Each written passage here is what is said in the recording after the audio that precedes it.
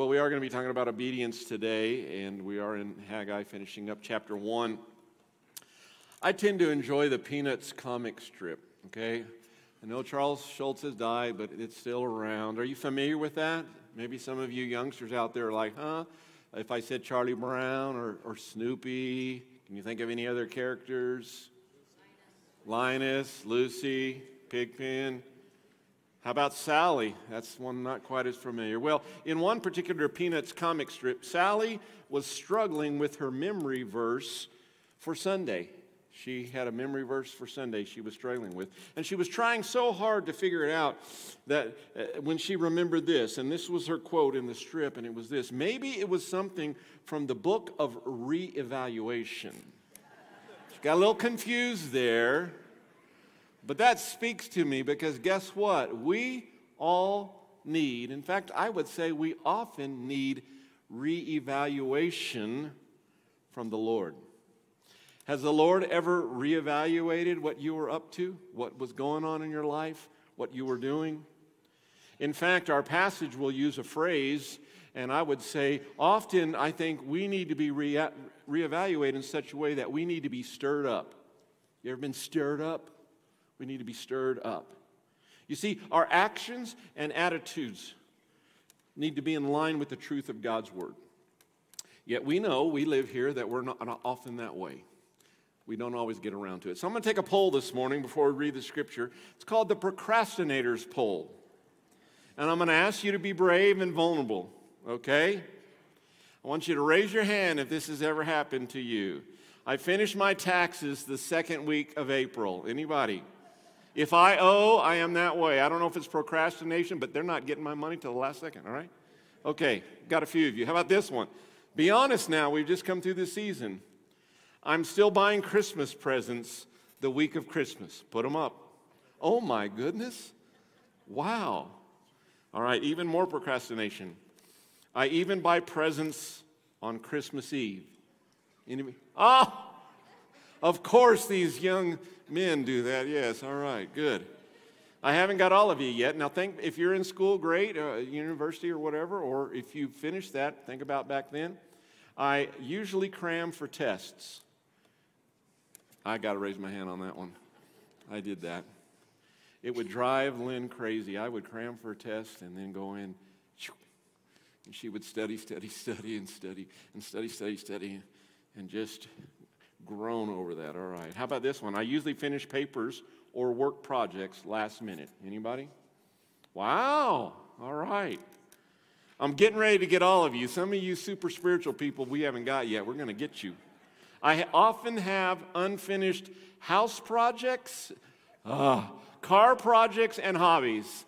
Both hands up for me. And the last one, very practical. I leave unwashed dishes in the sink. Shame on you. Yeah. So we tend to be that way. Obedience is one thing, but immediate obedience is a little tougher because we're prone to kind of not get around to things sometime. Last week we looked at the priority of God's glory and the work of His kingdom. Priority number one. Today we look at obedience. And God's revelation, listen to me, God's revelation always demands a response of obedience. The big idea today is this: God is with those who obediently commit to do His work for His glory. God is with those who obediently commit to do His work for His glory. So we're going to read Haggai 1, verses 12 through 15. Then Zerubbabel, son of Shealtiel, the high priest, Joshua, son of Jehozadak, and the entire remnant of the people obeyed the voice of the Lord, their God, and the words of the prophet Haggai, because the Lord, their God, had sent him. So the people feared the Lord. Haggai, the Lord's messenger, delivered the Lord's message to the people. I am with you. This is the Lord's declaration. The Lord stirred up the spirit of Zerubbabel, son of Shealtiel, governor of Judah, the spirit of the high priest Joshua, son of Jehozadak, and the spirit of all the remnant of the people. They began work on the house of Yahweh of hosts, their God, on the 24th day of the sixth month in the second year of King Darius. Amen. So thank you, Tara, for reading that. Earlier this month was National Braille Day, and what a great thing to read God's Word. And if you couldn't tell up there, she has a device where she was doing the Braille and reading the Scripture. I should apologize for all the hard names that she was having to read. But I want you to get a picture of that. That's significant to me. What's the vision for Hoffmantown Church? To be a multi-generational, multi-ethnic body of believers who reach out. And within that, I don't know how to say it politically correct, so get over it if I mess up here, but that includes if someone is blind, what a great servant of God, right? She was singing in the choir, if you notice, okay? Or someone who can't hear, or whatever it might be, we're created by God, and whoever you are, come. Can we say that? Whatever sin you might be involved in, come. God will speak to you through His Word and take care of it. So I just thought it was neat to hear her read that as she did with her fingers. That's just I just can't comprehend that. It's just awesome. But to get a picture of what it means to be a multi-this and a multi-that church. Let's pray. God, we have read your word. We have listened to it. And we ask that it would penetrate our hearts. The passage today is simple yet profound. Would you speak to us? Would you touch us? Would you change us? In Jesus' name we pray. Amen. So we've got a few points today. You'll find the sermon notes there in your copy of the compass, the bulletin. And in the first part of verse 12, we see that Zerubbabel and the high priest Joshua and the entire remnant of the people obeyed the words of the prophet Haggai because the Lord had sent him their way. So, when we ever talk about obey, the question I always have, I want to start with today, the first point is obey the Lord. You probably figured that out. Obey the Lord. But why is it that people sometimes refuse to listen? Why is it that sometimes people refuse to repent of their sinful ways? And I'm not talking about some abstract person. I'm talking about me and you. Why is it that we're that way? Why is obedience so hard? So I went to Scripture just some of the times leading up to Haggai's day, and I found too many to mention, but I'm going to mention a few examples of people who had immediate obedience without delay.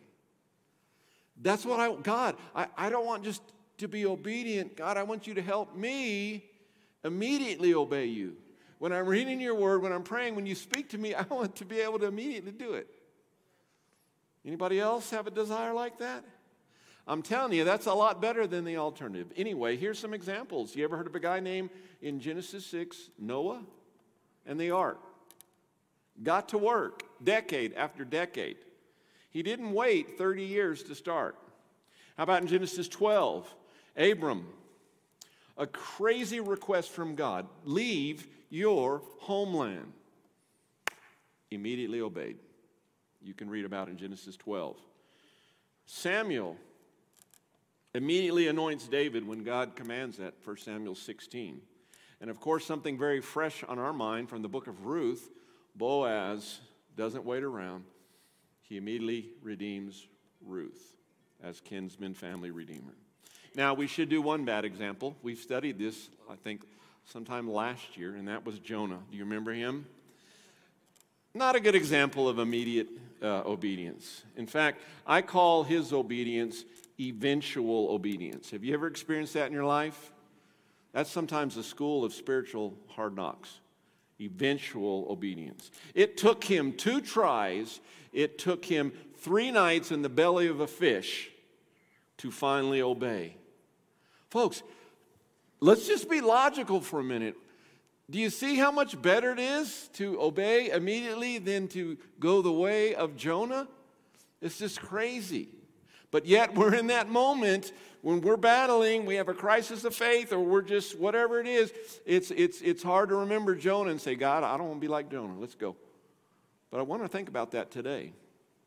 Zerubbabel, here in the scripture, and Joshua, these leaders, they led in a change of heart.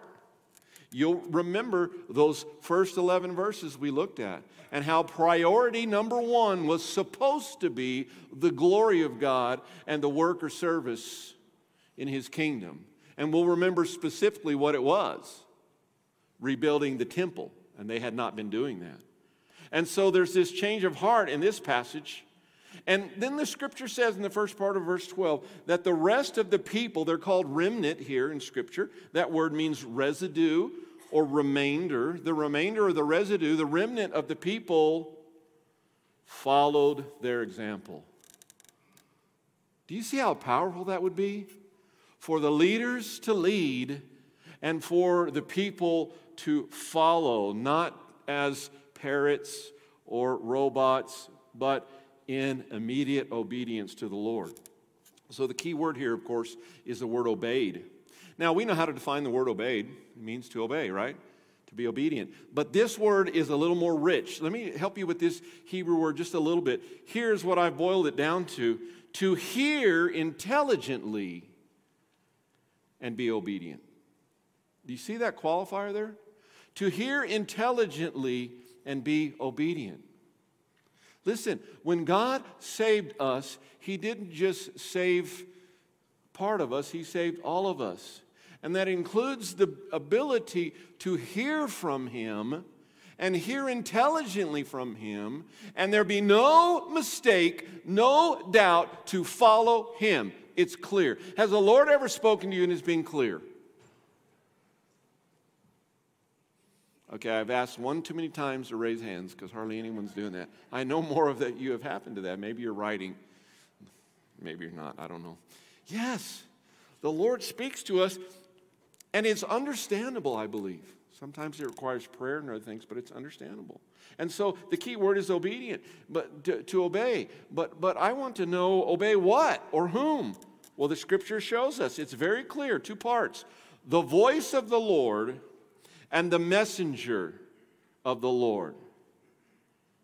The voice of the Lord and the messenger of the Lord, according to the first part of verse 12. When God touches a person, one convincing evidence of this is that the person obeys God's instructions and fully trusts Him. I just read that statement a few weeks ago, and it hit me. A compelling or convincing evidence that you are a person that God has saved and you are obediently following Him is that you obey His instructions. You don't look for a way out or a plan B. You obey His instruction. And within that, you must and you will fully trust Him, that He is God, that He is sovereign, that He knows what's going on. And so let's help ourselves with this idea of obeying the Lord and doing it right away. It's important for us to remember that God's Word, I can't say this enough, God's Word brings repentance and obedience. You know Hebrews 4, chapter 12. Maybe you don't. You should. Hebrews 4:12. For the Word of God is living and effective and sharper than what? Sharper than any double-edged sword, penetrating as far as the separation of the soul and spirit, joints and marrow. And I love the last line of Hebrews 4:12. It is able to judge the ideas and thoughts of the heart. Obey the Lord. Hopefully leaders will do that. Hopefully the people of God will do that. It's not up for debate. God, give me the faith to obey you immediately, and follow with whatever it is. How simple or easy it may seem, or how profound and difficult it may seem. It may turn your life upside down. I'm reminded of a couple of my kids, how they have immediately obeyed the Lord, and it completely turned their life upside down. They sold everything they owned to go.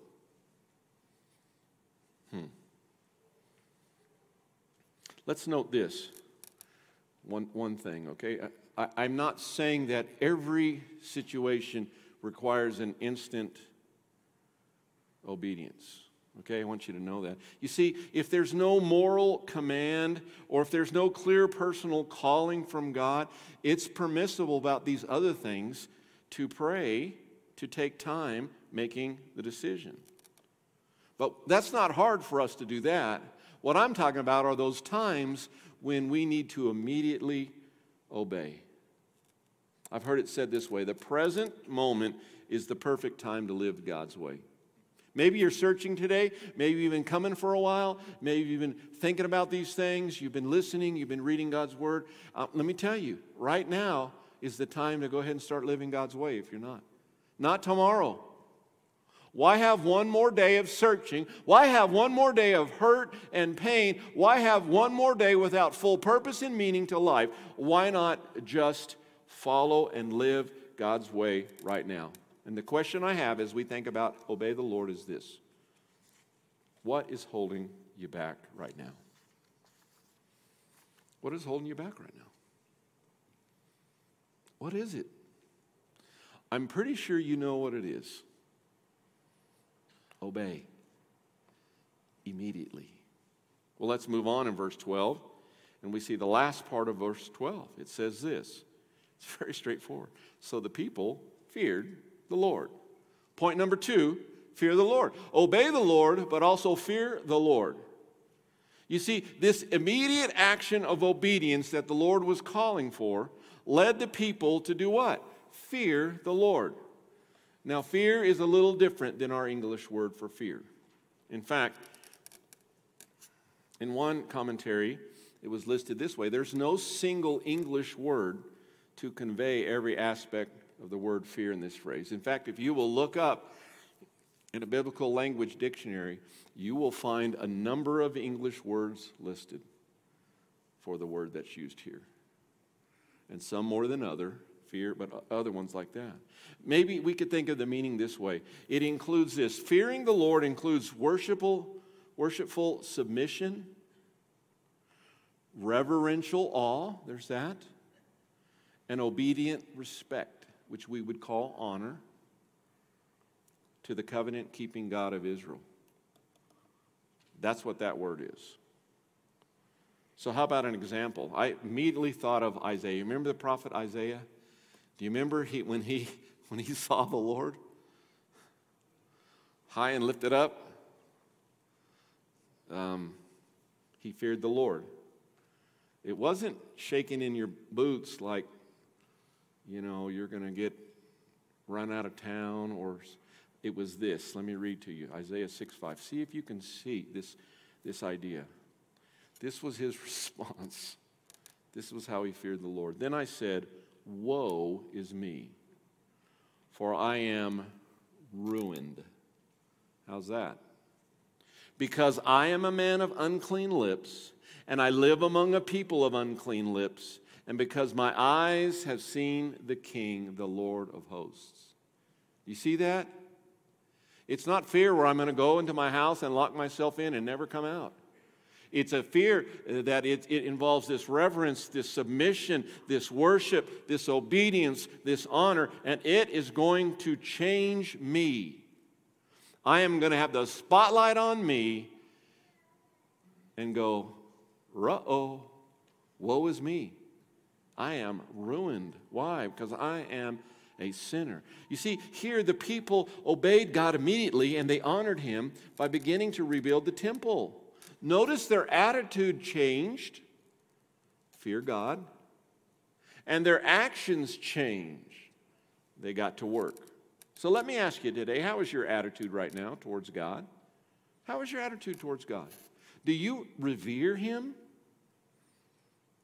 Do you give him all glory? Or how about this? What actions are you doing right now? Are you working in God's kingdom? Are you serving in God's kingdom?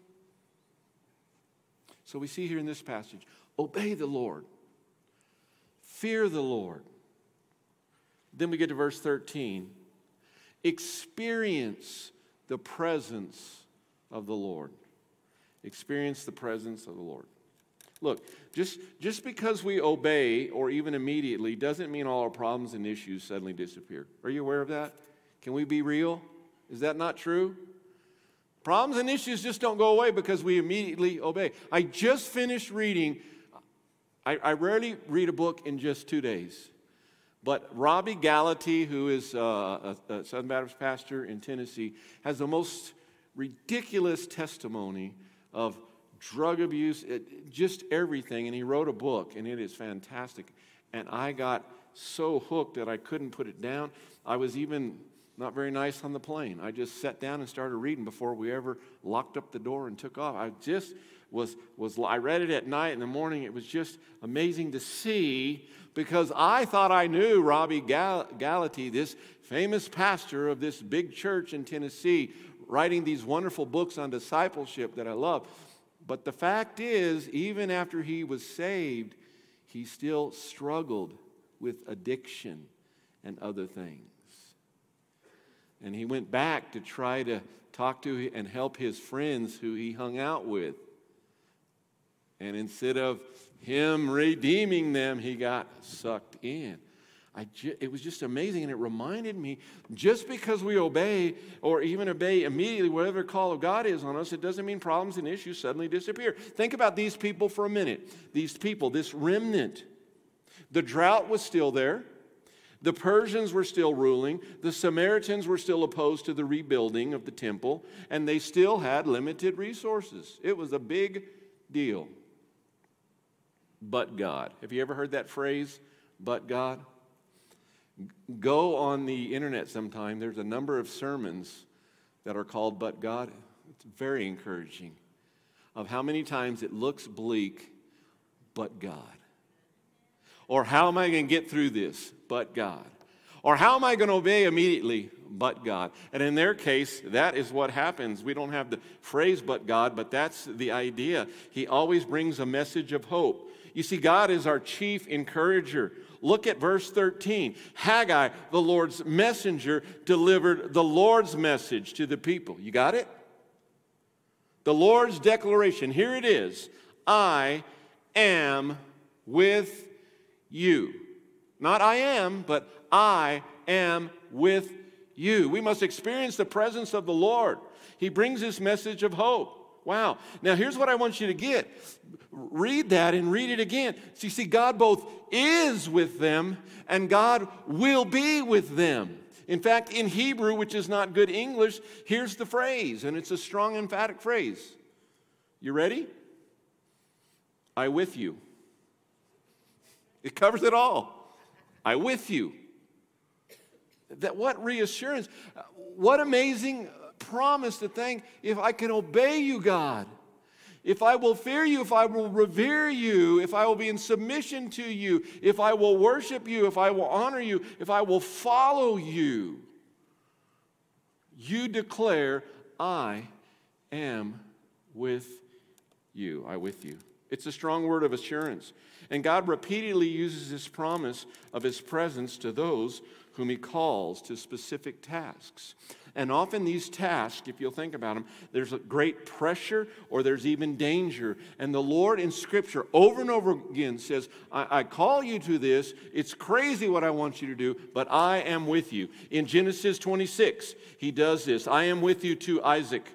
In Jacob in 28, you'll remember this passage. I am with you. Do you remember Moses and the call and the burning bush? In Exodus chapter 3, God says, I am with you. Joshua 1, when Joshua's got to take over, and Moses is no more, and Joshua has to take over, God says, I am with you. In Jeremiah chapter 1, which we read a verse from earlier, in the difficulty of how am I going to prophesy in this world, I am with you. Furthermore, it's the same message that ends the Great Commission. Do you remember? Do you remember Matthew 28, 18 through 20? We remember 18, maybe 19 we remember, but we forget 20. Listen to it. Here's the Great Commission. And remember, these are Jesus' words before he leaves them. And remember, I am with you always to the end of the age. I would submit to you today that the first gift of immediate obedience is God's presence. You want God's presence in your life? Obey immediately and watch what happens. What an encouragement to these people for the tasks that were ahead. It's an impossible task. The same encouragement is available to us today. In the great chapter of Romans, chapter 8, I love that chapter. There's a short verse towards the end. It's Romans 8:31, and it says this: if God is for us, who can be against us? We get fired up about that verse, don't we? But do we live that way? Do we have immediate obedience, realizing the promise from God's word, if God is for us, who can be against us? It doesn't matter what he's asking me to do or who he wants me to go talk to or what ministry I need to be involved in or what relationship I need to be part of repairing. It does not matter what it is. He's with us, and if God is for us, who can be against us? Do you know, let me just be real. I don't live my life always based on Romans 8:31. Do you? Do you? I get hung up on this and that. Come on. Do you guys? If God is for me, Lamar, who can be against me, Lamar? Not in what I'm doing, but what God has asked me to do. I hope you'll let that percolate this week. And let me ask you this question. Are you experiencing God's presence in your life? Are you experiencing his encouragement in your life? Obey him. Fear him. And you will experience his presence in your life. And if you're not, immediately obey what he is asking of you. Well, let's finish up with verses 14 and 15. And I want you to think about this. Obey the Lord. Fear the Lord. Experience the Lord's presence. And resolve for the Lord. It's the best word I could come up with. I'm still not happy with it exactly, but that's what I see it say. Look at it. Look at verse 14. The Lord stirred up the spirit of Zerubbabel, governor of Judah, and the spirit of the high priest Joshua, and the spirit of all the remnant of the people. They began work on the house of Yahweh of hosts, the Lord of hosts, their God, on the 24th day of the 6th month in the 2nd year of King Darius. Folks, we're just talking about weeks that have transpired. That's it. Just a matter of a few short weeks. Please notice, though, it is not some eloquent, persuasive talk from Haggai that wins the day. If you are here just for a preacher to give this eloquent, persuasive word, stop. Get God's word into you. We read God's word. We studied God's word. It's his word. It's not our word. And we look at it. And we should have resolve. In verse 14, we see clearly it is God who stirred up the leaders and all the people. Again, I ask you ever been stirred up? Some of you have been worked up. That's a little different, but it's the cousin. Have you been stirred up to give God glory and do the things of the Lord? It's God who does this, and guess what happens? Revival comes. So the first gift of immediate obedience is God's presence. I believe the second gift of immediate obedience is revival. Perhaps not worldwide revival, but revival in our lives, in our hearts, in our souls. And I would tell you today, we need to be stirred up. Write this down. Romans chapter 3, verses 10 through 12. Romans 3, 10 through 12. Why be stirred up? As it is written, there is no one righteous, not even one. But Lamar, no, not even one. I think in one of my Bibles, I marked that out and went, not even Lamar. I think I wrote that in one of my Bibles. There is no one who understands. There is no one who seeks God. All have turned away. All alike have become useless. There is no one who does what is good, not even one. That's how we're born. That's how we come into the world. Unless Jesus transforms us, that's where we stay. So why is it good to be stirred up? Because we need the saving power of Jesus in our lives. We need God to transform us. And praise God, because of Jesus' work on the cross, the resurrection, His work in our lives, we can be stirred up. Kind of like Paul.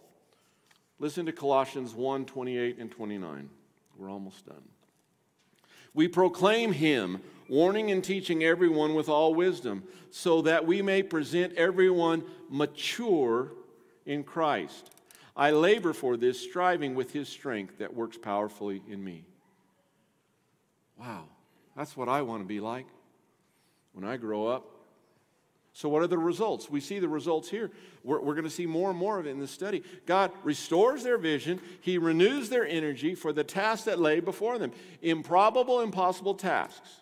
A change of heart we've seen has taken place. The leadership and then the people, and they now want to do the work of God, and they share a common vision. They share enthusiasm for the work because God has met the people and He's changed them from the inside out. What a beautiful picture for us today. It has been stated in this way: spiritual transformation happens when God stirs up the winds of change in people's hearts and convicts them of sin and emboldens them to act in faith. God, stir me up. Now it gets messy, doesn't it? Have you ever got a can of paint, and it's full, and you got to stir it? It can get messy if you're not careful, all right? But that's okay. You got to stir it up. Why? Because it may have had different tints in there, and you want this wall to look just like that wall. Be stirred up.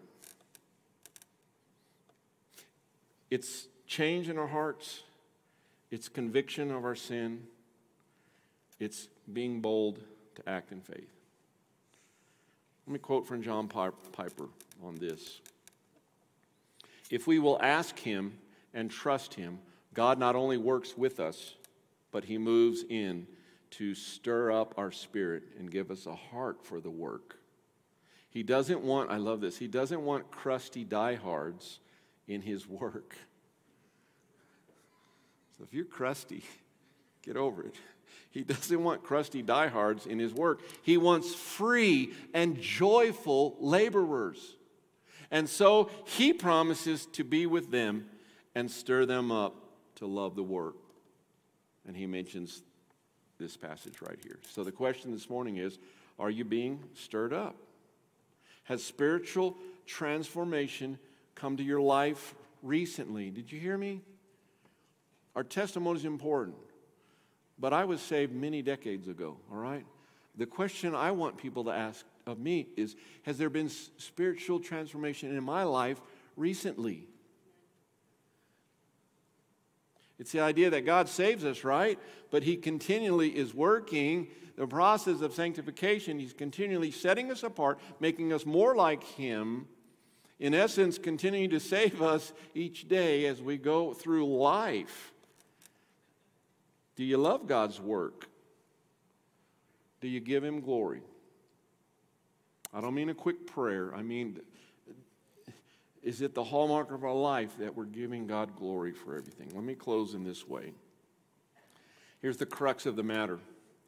Many try to do God's work in their own strength.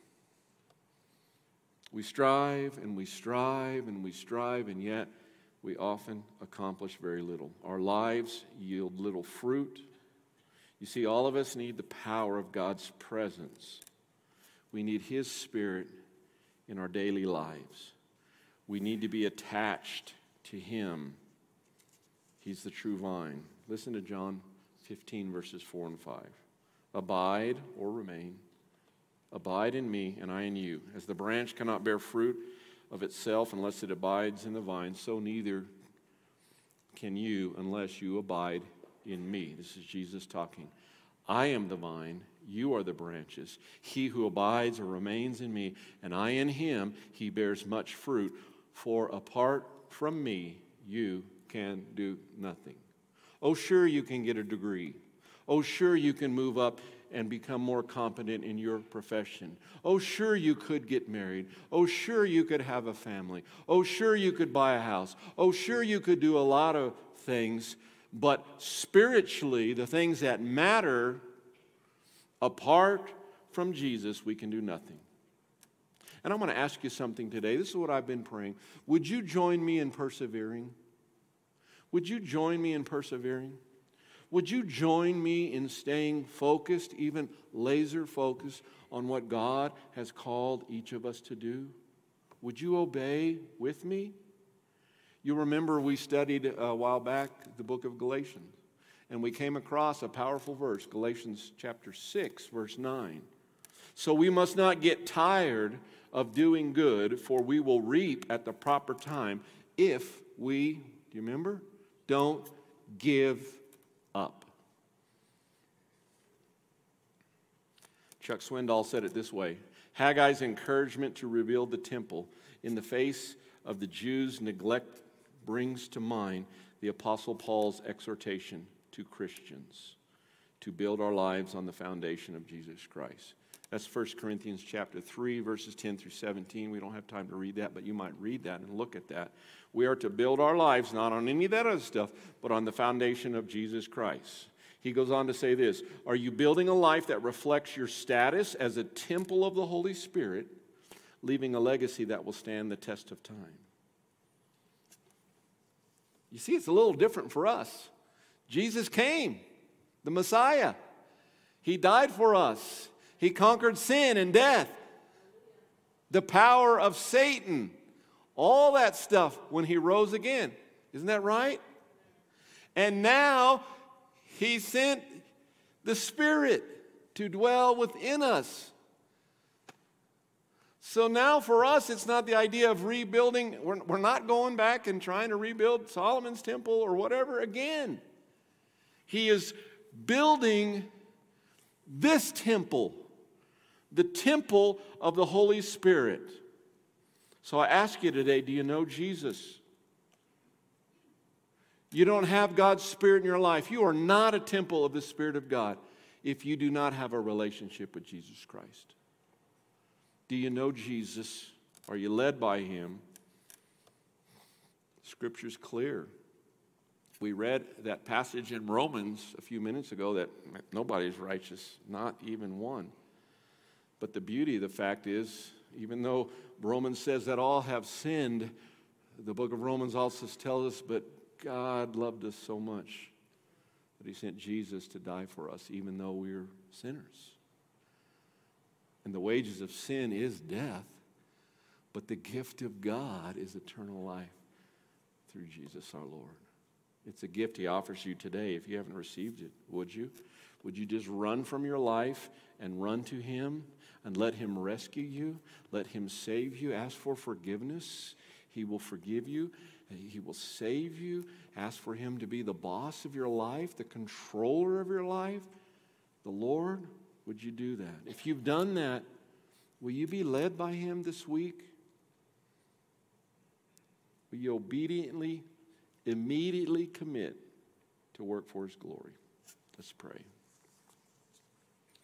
We thank you, Lord, for your Scripture. Even a passage that seems obscure in our Bibles, just a little book towards the end of the Old Testament, we know they are your words. We know they are your revelation to us. And God, we thank you for how you speak to us through your word. And God, I pray that today, whatever is in our hearts right now, our minds. I truly believe, God, that you have placed something on each life in this room. Whether it be to begin that relationship with you, to be saved, whether it means you've called some people here to do something, whether it's something simple or something profound, something that appears easy or impossibly difficult, that we would immediately obey, that priority would come to our life this year. God, we know that you can do it. God, I pray that we would submit to you, that we would follow you. God, I pray this year for story after story to come out of this body of believers of what you're doing in lives as we immediately obey you. God, I pray we'll share what you're doing in our lives with others. God, help us to commit to service and work in your kingdom and to give you glory. And God, where it's needed, help us to allow you to rebuild your temple that is us, the temple of the Holy Spirit. In the name of Jesus we pray, amen. We're going to have a brief time of response, so I'd ask that you would stand right now and that you would just spend a moment. I've been talking, and now we're going to have the Lord speak to you. Just stand with me and spend a moment in prayer and ask God to customize His Word right into your heart. I'll be right here. I've got friends that'll be up here. If you'd like to come pray, we would love to do that. If you have a question, we'd love for you to come and share. If you need to do business with God right where you are, would you just allow Him to begin working in whatever that is in your life? Respond to Him.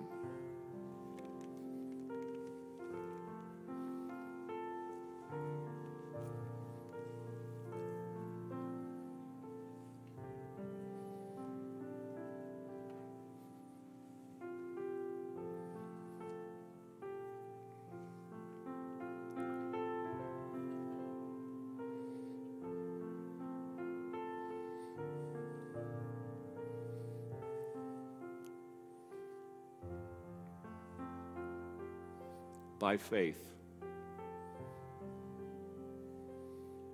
Ask Him to give you that faith we sung about.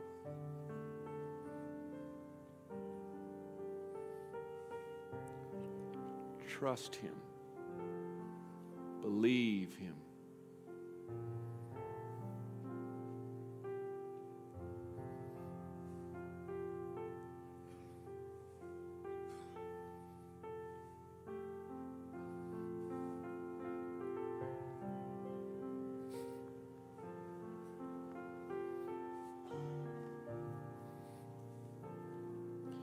Lord, my prayer today is not that we would just come to church like every Sunday and go home, but that you would change us. I pray that we would not just click on a computer screen or a TV and watch and listen and participate and then go on, but that you would change us. God, may we reflect you through our lives. May we realize that we temple of the Holy Spirit, that you're in us and working in us. And you call us to things, sometimes difficult things. God, help us to obey. In the name of Jesus, I pray. Amen.